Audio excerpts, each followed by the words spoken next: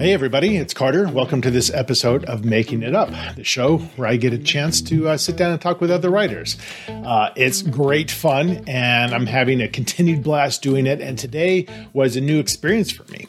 Today I talked to Ananda Lima. So Ananda Lima is primarily a poet, and I hadn't had a poet on the show before, and it's interesting to me because, poetry is a little bit foreign to me. It's not like I can't wrap my head around it. I don't seek it out necessarily, but I think I can appreciate it when I'm reading it on those rare occasions. But it's also kind of like, to me, like lyrics, song lyrics in a way. And I remember I had a conversation with Tim Booth, the lead singer of James, and he was saying how a line will just kind of occur to him, whether it makes sense to him or not, but just that structure and the lyricism of that line is something that he would want to expand on and make into a song. And in my conversation with Ananda today, she basically said the same thing. It's like, when she's going for a walk, whereas a lot of writers will think about, I'm thinking about my story and this is what should happen in the plot. She will be thinking of words and a particular sentence that she just loves. And that might make it harder to create a story out of it, but it certainly helps her when she's creating poetry. So it was just really interesting hearing about her thought process. But she writes more than just poetry. She also writes short fiction, and she's starting work on what sounds like it's going to be a novel. But her most recent work of poetry is out. It's called Motherland. It came out in 2021, and it looks wonderful. And at the end, we kind of struggled, but had a great time making up a very bizarre short story based on a sentence from Stephen King's The Institute. So I hope you enjoy. This is my conversation with Ananda Lima.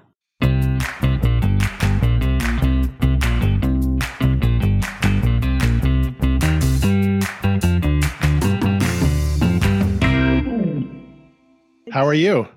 Good. How are you? Good. So first things first, make sure I'm saying your name right. Ananda or Ananda? The first one, Ananda. That was perfect. Ananda. Okay, good. I would hate to do an intro for you and have your name wrong. That was perfect. What a beautiful background. I'm in my mother-in-law's studio. She's an artist, so this is really cool. That's where the internet is good. So. Yeah, exactly. It's very, it's very scenic. It's very like artist at work kind of a vibe that you're giving off. Right. You should see the chair for the computer. It's like. Oh my goodness. And that wasn't done on purpose. That was just the incident of all the paint falling onto that chair.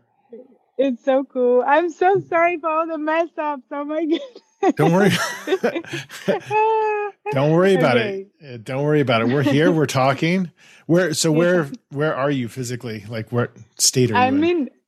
I'm in Santa Barbara. I usually live in Chicago, but we're just visiting them for a little bit, which is really great. Santa Barbara is pretty nice.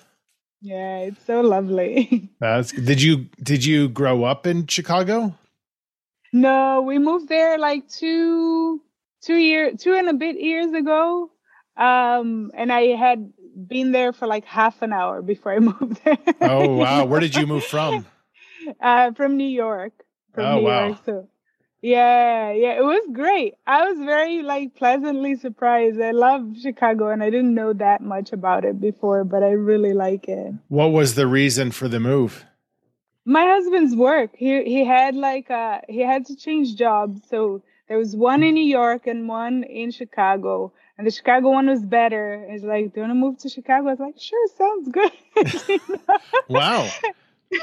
That's a good marriage right there, that you're that flexible. I guess if you're writing, I can write from there too. I can write, and it's like, I love New York. I love it. But I had been living there for about 13 years. Mm-hmm. And I thought, it'd be fun to go somewhere else, Wow. Yeah. I mean, but that's a big move. I know a lot of people who are in New York, certainly for a decade or more, are pretty entrenched, and they can't, because it's such can't get out. It's such a distinct personality in that city, and a lot of people don't want to ever leave. So it's good that you didn't mind.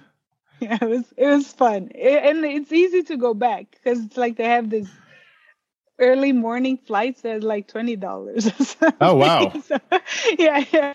So it's good. I can visit people sometimes. Do you have Where are family you? back? I'm in Colorado. I'm just outside of Boulder. That's cool. My brother lives just outside of Boulder, so Oh, that's okay. really cool. Okay. Yeah. Do you know what city he lives in? It's Broomfield. Oh, yeah. Yeah. That's There just you down the go. road. Oh, that's fun. Do you ever get out here or? Yeah. And now in Chicago, I can drive. Like I take 2 days and Oh, stop in yeah. the halfway. So yeah, I love visiting. It's really cool. Oh, that's good. That's good. It's So cool. when you were growing up, what were your parents doing when you were growing up? What kind of work were they in? My mom, both of them, when I was sort of like aware of what was going on, they were working in a bank, Okay. the Bank of the Brazil, which was a public bank at the time. So you kind of do a test and you sort of stay for life, Oh, wow. you know? Yeah.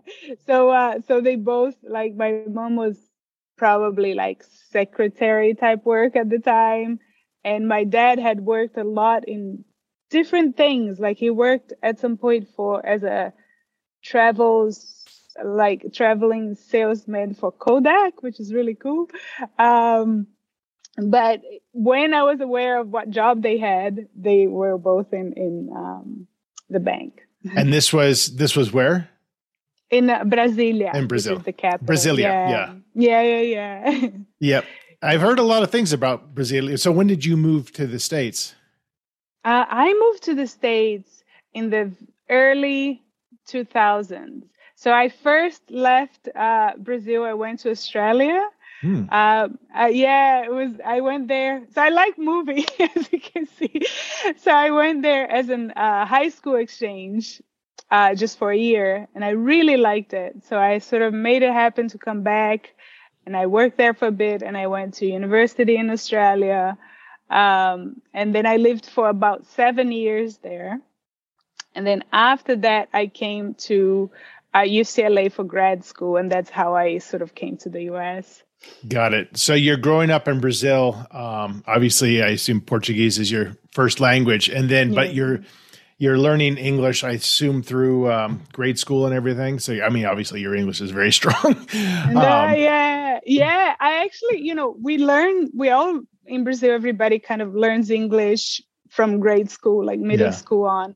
But I don't know how it is now, but it was really bad. Nobody spoke any English after that, So I did not speak that much at all before I went to Australia. And that was kind of the reason that I went, okay, let's learn English. I went through this high school exchange, and then I learned, because I think when you go kind of young and there was no Brazilian people at all. So that was like a very intensive exposure. So then I learned that year. Oh, that's good. Yeah, I'm fascinated by people who can speak multiple languages, and I have such respect for it. But it's, as a writer, I think it's so interesting because the idea, like, I feel so comfortable in my command of English that to express myself in another language that I haven't mastered is humbling. But it sounds like you got an early enough start. Where do you now at this point in your life, do you consider one language to be stronger than the other? Yeah, so I think Portuguese is sort of certainly like have this native status. Like I can tell, I was in linguistics before. So when I say grammar, I say like what people say, not what the rule book says. Right. Right. But, so in Portuguese, I'm sort of confident that when I'm saying things, that's the way people say it. In English, I have a very good command to do what I need to do. But like, for example, prepositions like on, in, at, I know the rules. But like, I have to check sometimes. I'm like, I ask my husband, is this in, on? I don't know. So there's little wrinkles. But I do feel like that in writing, I often feel more comfortable in English. Both because I'm so immersed in it. So sort of my thoughts, a lot of things that I'm thinking about currently the words are in English. Right. And the other thing is that Brazil, I think it's similar to France in that they have like the academy, it's very, the written language is very pompous compared to the spoken language. English has a couple of little things, but the distance in Portuguese is much greater. Yeah. So when you write, you kind of have the way people write and the way people speak. So if you write the way people speak, you call a lot of attention to the language, because that's not usually the way people write. But if you write the way people write, it's very different from the way people speak. So it feels very artificial to me. So that navigation is very, very hard for me. And English is a little bit, I can write and not have that aspect so visible all the time. Yeah, that's interesting, because as a poet, expression, it's all expression. Yeah. And you've got to find just exactly what's fitting what you're trying to say. And that might not be a formal kind of, oh, that's interesting. So do you write in Portuguese? Like, do you write poetry in Portuguese also? And it's very rare. So I think there was this summer that I wrote like a short story in Portuguese, and I was writing a lot of little bits of poems in Portuguese. And then I tried to figure out why, and I realized it's because I had spent a month in Portugal, then a month in Brazil. I was like, oh, that's why I did that. But I do think when there's memory involved, often little bits will come in Portuguese, or sometimes when I get fixated in a certain sound. So they're very short poems. Right. So there's always a presence of Portuguese, but it's shorter in sort of page space. Right. And I think that's kind of a little similar to the way I talk to my son now. When he was little, that he didn't have that much English influence, we spoke just in Portuguese. But now that he like talks to his friends and his whole world is in English, we like speak English with a little bit of Portuguese and then English. Right. So he's getting a flavor. Yes, exactly. So you went on exchange in high school to Australia, and then at that time in high school, were you seeing in yourself like a need to write poetry, to write fiction? Was that something that was interesting to you back then? So I went there as like a teenager. I think when I was a kid, I wrote like kid poems. You know? They rhymed and everything. Rhymes. Yeah. And then I was sort of getting out of the kid poems. And I wrote diaries always during that time and letters, but I did not think of myself as a writer. And then after that, I would be on and off with either diaries. And I think at some point, college, I started writing fiction, but very secretly. I never showed anybody. Right. Yep. For like decades, Right. So that's kind of how it went. And then I thought of myself as a fiction writer, even as I first told people I was writing something. But I would go on walks and these lines would come, like I would get a line or one single line. And then I would try to write a story that fit that line. And the story was super crappy and I just liked the line. Yeah. So I realized, oh no, these things are not stories. These things are poems. So it was kind of a rediscovery much later. That's so you're the first poet that's been on the show. So I'm interested in picking your brain, because I don't know much about. I'm very ignorant about poetry. That's- I went through that same phase in high school where I had a book of poems that I wrote that they all rhymed. I remember even trying to I submitted it and stuff like that. And I think That's so cool. I think one of my poems was published in some little magazine somewhere, like when I was like 15, and that was funny. I think about it. That's probably my first publishing experience. But I'm very ignorant about poetry. But that's interesting what you say. A lot of writers I talk to, fiction writers, they walk around the block and they think in plot. They don't think of that beautifully phrased, perfectly balanced amount of syllable sentence that you're talking about. You're like, that's just a beautiful sentence. So when you think about those phrases and you think about constructing a poem around that thing you thought of, is it an emotion you're feeling? Is it a story? Maybe, but you're just expressing it differently. How do you think about it? First of all, I love what you just said about your friends, because I'm like, yes, that makes total sense now, because it was like the line and the sound. Yeah. So I think it works very. There's many different types of entry points that sort of seeds for a poem. Sometimes it's the literal line the way it is. Like I may add it later, but that's the line. Sometimes it's like a weird little fact that just stays in my mind. I think like you feel like a tickle, like this is interesting somehow, right? So it may be the line, which is very nice because then you have something to start and you just sort of go from there.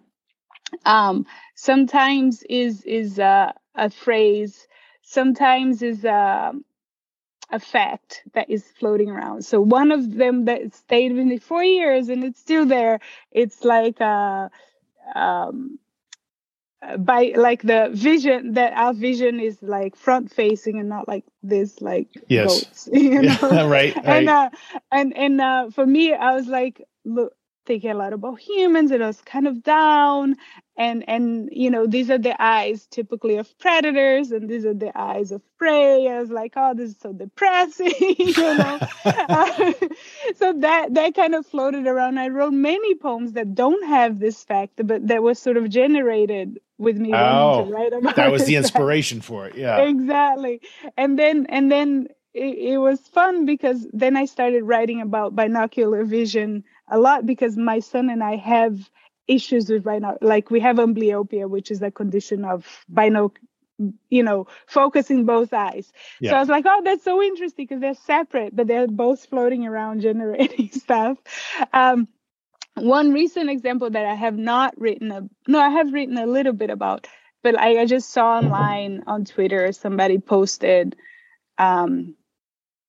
night dreams that people have. I don't know if it's real at all, but they had a map showing that what's the most frequent dreams in different countries. Yeah. And the world was divided into teeth.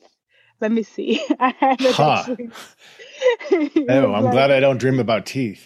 I know, right? I think this is it. See, I found it so cute that teeth falling out or snake. Those were the most common. Huh. I don't know if that's true at all. I just saw it on the internet, but it was very neat because, Brazil and a lot of sort of the global south was snake. I guess places, I have to check out Australia, places where snakes are. Yeah. I don't know. Lots of snakes in Australia. Right. So snake and lots of teeth falling out here. So I started that. I thought it was very cute and interesting. So that fact stays there and it starts sort of bubbling it out and generating stuff. So I have facts that tickle me. I have lines. Sometimes it's an image, like you're walking around and you see something. It's almost like a photograph, you're like, oh, that's a cool thing. So those are usually the things that are seeds for poems. Yeah. Interesting. Yeah. But I don't know what's going to happen with that before I start writing. Yeah. You're like me. You don't outline. Exactly. I just wing it. Oh, that's cool. I mean, that's very interesting because there's, I've talked to lyricists with bands before, and a similar kind of thing where a line will just come to them, and you end up reading the lyrics of a song, and to you, it maybe doesn't make a lot of sense. But to the writer, it's like, oh, this is about my father. And I never would have picked up, but it's the same kind of a thing. It's very personal, right? You're not necessarily, my impression is you're not necessarily so focused on the reader totally understanding the place you're coming from, as opposed to just having it wash over them. I don't know if that's an accurate. I love it. That to me makes so much sense. I think that's totally right. Because that's how I feel about reading lyrics of songs. I'm like, I don't know what that means, but it's beautiful.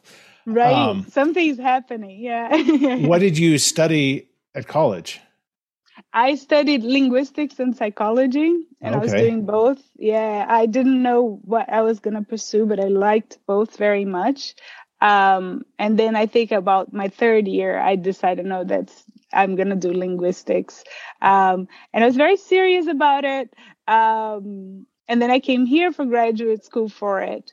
And I thought for a long time that that's what I was going to do. I was going to be a linguist. And I really didn't see any other alternative for a long time. That's a very specific field of study. Yeah. So you got like a master's in linguistics Yeah. Wow. So I was in the PhD program, and I was too focused, I think, for too long, know, on it. And I love the subject itself, but over time in the PhD program, I noticed that my classmates, who I love, linguistics was their whole life, like they didn't, that was like, it took their whole soul.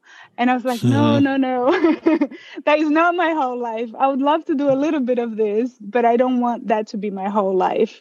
So I sort of realized in the PhD program, watching others, that it wasn't the same to me as it was to them. And, with these like academic careers, it's just so random, and you end up anywhere, and you spend so many years floating around, trying to get a job. I was like, I'm not going to do that if I don't know that that's all I want, So what would be like, if you had gotten a PhD in linguistics, what would have been the natural type of work that you would have been doing, like some of your colleagues are maybe doing now? Yeah, so mostly it's an academic path, and the only place that you can work is as a professor in a university, which for them is very hard. But when they get there, like when they got there, it's like a dream, because they do nothing but think of that stuff. Some people, but then it doesn't make a huge difference if it's a master's or PhD, which is what I realized. They work in tech, like in search and things like that, because you need a linguist there to sort of try to figure out how to understand questions that people type. Right. That's another path. Yeah, those are but the academic is the most common. So we talk a lot on this show with other writers about not only the aspect of writing, but the reality of the business of writing. And those two things are very disparate sometimes, right? Like, all your passion is in the written word, and then to actually make a living doing it is incredibly difficult, if not impossible for most people. So as you're deciding not to pursue your PhD and you're getting more and more into writing, how is that manifesting itself with the reality of like, this is going to be my job? Yeah. So luckily for me, I did not, at that time of that transition, I didn't, I wasn't brave enough to like be out as a writer yet. Right. So I didn't, I went, so I got a job like with knowledge manage people. Yep. So it's like the search, using the linguistics to sort of provide answers to questions kind of thing. Got it. So I was like, okay, this is going to be my job. And I loved the sort of technical part of it, but most of it was not technical. But I thought, this is my day job. I'll do other things. I was out of as a photographer. So I did my photography, and basically I didn't think to to live off writing. I was thinking either the photography takes off enough or I'll stay in this job, you know? Yeah. And then as the years went by, we had a kid, and then I started adjuncting because I couldn't it was just too much time. Yeah. And I didn't start adjuncting. I went back to adjuncting, right? Because I did some before. And that was fine for a while, but the pay can be so low, especially if you have a kid. It's like, you know, right. the childcare. So then we ended up doing the math and saying, look, I can keep adjuncting, or I can take care of the kid and not doing the childcare. That's very expensive. Which I prefer. Yeah, which I preferred anyways. I think people have very different personalities. Right. But I was like, I don't want to be adjuncting and I don't want to be in this job. I want to write and take care of the kid. Right. You know? When the cost of daycare exceeds what you're making, it doesn't make any sense. Exactly. Because the cost is the same. And I didn't have ambitions for a corporate career or whatever. Because I think people sometimes they pay the childcare because they have a vision for whatever they want to. Yeah, there's a fear that you're going to get left behind, and then if you're out of the workforce for 5 years, then all of a sudden, who wants to hire me? That's a very real thing. Yeah, it's such a hard balance. But I was like, no, I don't even want these jobs. I'm only doing it because I have to pay the bills. Right. So then we thought about it, and it was the best decision. And so that's kind of where I am now. So I make a little bit of like teaching and events and something like that, but we would not be enough to sort of support us. I think it would be very difficult, especially as a poet, to make it so that it's enough to pay my bills. Yeah. I mean, it's incredibly difficult. I mean, whether it's novel writing or poetry or nonfiction, there's a lot of people who are, we're journalism majors, and they continue to work in the dwindling field of journalism in order to support their writing as well. It's really difficult. And you might have a successful book, but that doesn't mean your next one's going to be, it's very, so what was that? So what's the process been like? Cause I see poetry as this thing that I struggle to like understand, not the poems themselves, but just the craft of it. I also feel that way sometimes. Right. Because so you even talked about the fear of calling yourself a writer, which permeates every writer. I'm embarrassed to tell people I'm a writer. I don't know why. It's just a thing. And just learning how to write a novel and saying at the end of it, like, is this a novel? I don't know. How do you know when you have a book of poems? Like, how do you know when it's done? Yeah, I love that question. So for me, I always think, because I also write fiction, and I like admire so much people who can write novels.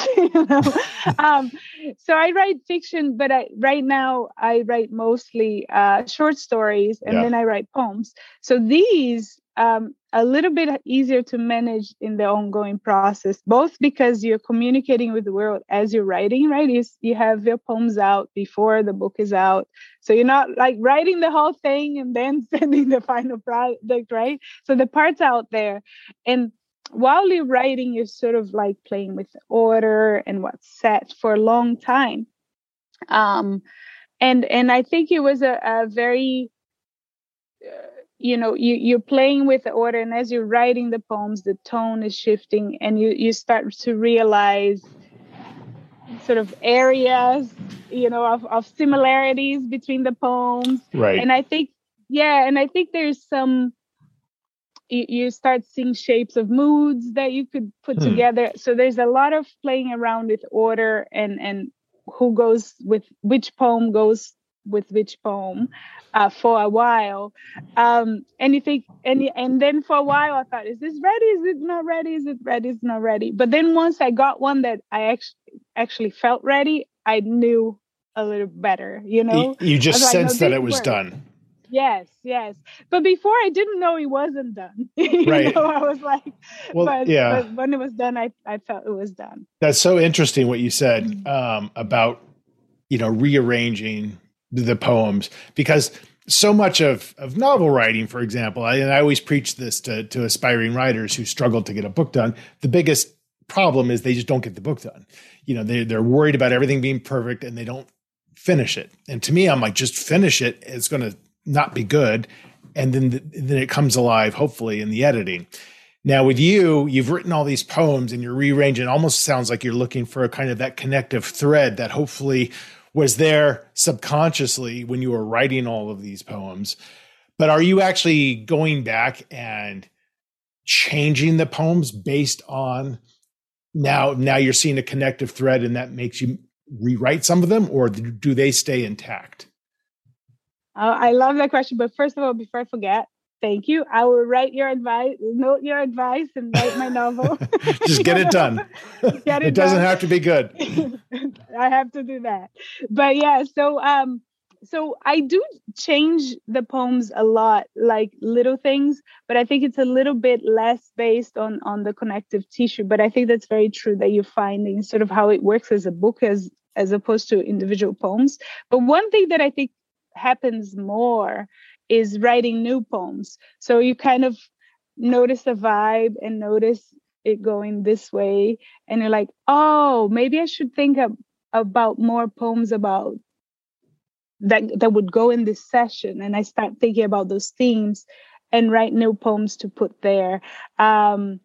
Sometimes I will write a couple of poems and I realize, oh, this is all in a theme, or it's exploring one type of form. I should try more of these because this is a thing, Yeah. So sometimes when I'm writing, I'm like, oh, okay, this could do more stuff. Also the opposite. So maybe I have a set of poems and they sort of fit kind of okay, but then I have another one and I find, oh, this is what this is about. This poem has to go, Interesting. Yeah. So, and what's the process like? I assume that you're sending out queries with samples and things like that. Like, how does somebody need an agent to get published as a poet? Is that necessary, or what? How difficult has it been, just that whole publication process? Yeah. So yeah, this is a great question for me because now I'm trying the fiction way. So I'm like, oh, that's so different. Yeah. No, so poetry basically is mostly so not commercial. I think very few, if any, people publishing poetry, as in the presses, make any money off the poetry. I think that the big, whatever big place that has poetry, usually sponsored by the fiction and nonfiction, like the books that sell, Right. But they have an umbrella where they cover poetry as well. Yes. But mostly, most poetry collections are sort of small press, like labor of love situations. So the prizes and payments are usually very tiny. So there's usually no agents. People who have agents who are poets, either they write another thing, like they write fiction, or they are speakers, like they attract the masses, Right. Yeah, but the Maya Angelou type. Exactly. It's like, yes, exactly. Yep. But usually no agent, and most of them are through contests or open reading periods that you just send your thing through Submittable, just like you would submit a story or something like that. And the thing to watch out is just the entry fees, so you have to sort of calibrate your sending. You can resend to the same press. So usually what happens for me, and I think for a lot of my friends, you send out your first year. Maybe it's great, maybe it's not. You may not hear from anybody. The second year, maybe you'll be finalist for a couple of people, and then once you're a finalist, you're like, okay, I'm close. And then you send the next year, however many years it takes. But it's just sending to context, basically. Interesting. Usually. And when you do publish a book of poems with the press, what is that process like? Do you actually get So with the novel, your editor is going to say, okay, here are all of my edits. Does that happen with poetry? I love that question. Yes, in my experience. So I think there'll be differences because of how big the presses are. Yeah. But for me, it's like that. But I would say that probably a fiction writer would be like, what? That's all? The edits are not as gigantic, Right. So there will be a short round of editing the poems themselves and be like, oh, did you mean this? And like, what do you think of this word? But it's kind of very light compared to fiction editors. And then you have a couple of rounds of that, and then you have the copy edit. That's a very good one. Where they catch like whatever. They look at like, I don't know, like for example, I had lead. I wanted lead, like the thing lead, not somebody led. Right. And I had written the other way, and that's a big change. Yeah. And then they catch all these little things. Yeah, for sure. Which is great. But with, with poems, I feel like there are less rules. So I wanted to keep it lead that way. Exactly. That was part of my artistic choice. Exactly. And I actually had it as led the thing, but I wanted somebody led somebody to be very present. Right. So I actually wanted it there, but I wanted to be written as one and not the other. Yeah. So there's a lot of space for that. There's a lot of space. As you kind of, continue your career, what are your thoughts about like, this is what I want to do next, or this is where I want to be? I don't know if you think like this, like 10 years from now, or is it very, I'm very happy just writing my poetry and whatever happens. Yeah, I love this question. I think about that a lot, but I don't know the answer. Right. Me too. But here's the thing. So the next thing's a little clearer for me. Like, so I have a short story collection, and I won a fellowship where I work with an editor. That's why now I know how much editors as fiction people get. So she's wonderful. And she is at Macmillan and Tor. So it's wonderful. Yeah. So she is working with me in this story collection that I already had. And I'm very glad of the timing, because I think this is a time I would not be writing had I not, I would not be working on this, because I'm so busy with the book. So It's really great. But I'm very focused on that. I really think that I'll be able to finish this year, this book. So that's the short story, because it's like the draft is there. I'm just doing the, all the other stuff. Right. Yeah. So that is the first thing. And then I think my second book of poetry, I'm in very early stage, but I am in the stage where I already know it's a book and I know kind of what's about, It takes a while of writing random poems and going, I'm not writing a book yet. I'm just writing poems. But now I have the nice, solid early bit of this book. So I know these two things are going to happen. First, the short story, and then the poetry collection. Now, I don't know what's going to happen after that. I'm in a stage of soul searching of how much time with this book when it's ready do I spend trying each route, because I'm not sure how commercial it is. So we'll see. Yeah, I mean, and that's a hard thing to be thinking about, right? I feel like I'm the same way. I might be writing something, and I've written enough where I know kind of what's expected, I guess, of me. But if I thought about that while I was writing, it takes all the joy out of it. If I start thinking about, is this commercial, or is my audience going to like this, as opposed to like, this entertains me, this is meaningful to me, hopefully it'll resonate. But it's a double-edged sword for sure, because your editor might be like, I don't like this. This isn't a Carter Wilson novel. And so, it's you got to balance that. Exactly. And I think it's I think I'm very lucky with the editor I got because she's wonderful and she's very, very commercial. Whereas I'm very, very experimental. And I like the people in my MFA, they were like in the clouds and it was really fun and all the stuff I like. But it's great because she's like, you don't have to change this. This is and then I kind of get some awareness. Which is being very good. But also my awareness is going more like, oh, I think I'm kind of a like more experimental person. That's Right. What I like to do. Yeah, and there's a market for that for sure.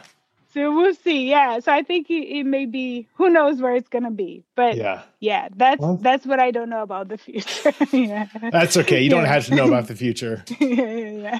Well, listen, Ananda, we're going to wrap up, but we're going to do a little storytelling first. So we can do this however you want to do this. We can do poems. We can do whatever we want, but you're going to pick a sentence out of a book, and then we're just going to alternate back and forth and just see where it goes. So I'm going to give you 3 books to choose from. These are all just kind of random that I pulled from my bookshelf. So Stephen King's The Institute. Joan Didion, The Year of Magical Thinking. Awesome. And 9 Stories by Salinger. Let's do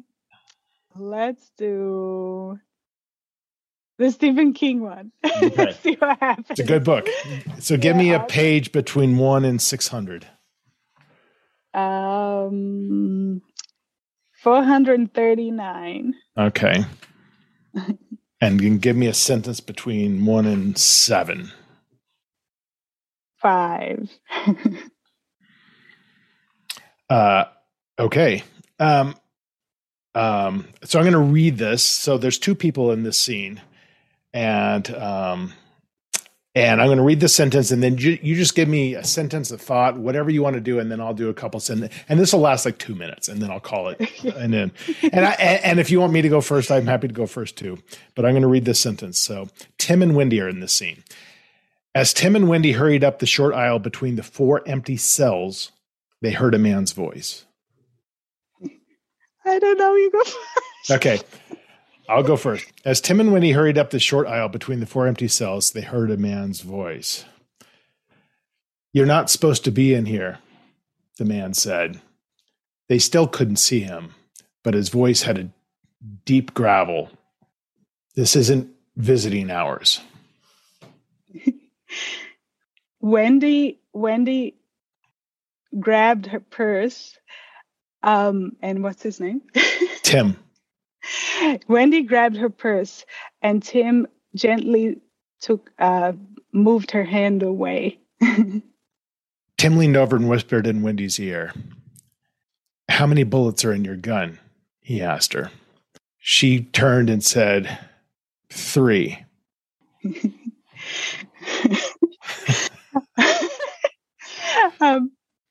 Okay. He nodded and proceeded to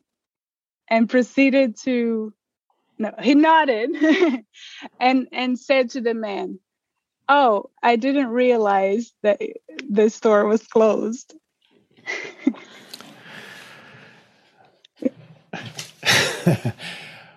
It was interesting there being a store inside the prison, but there was. And Tim and Wendy looked at the man, his face wrinkled with time, his eyes seemingly lifeless. Wendy said, "Why are you selling corn dogs here?" All right, last line is for you. The man said, What is it?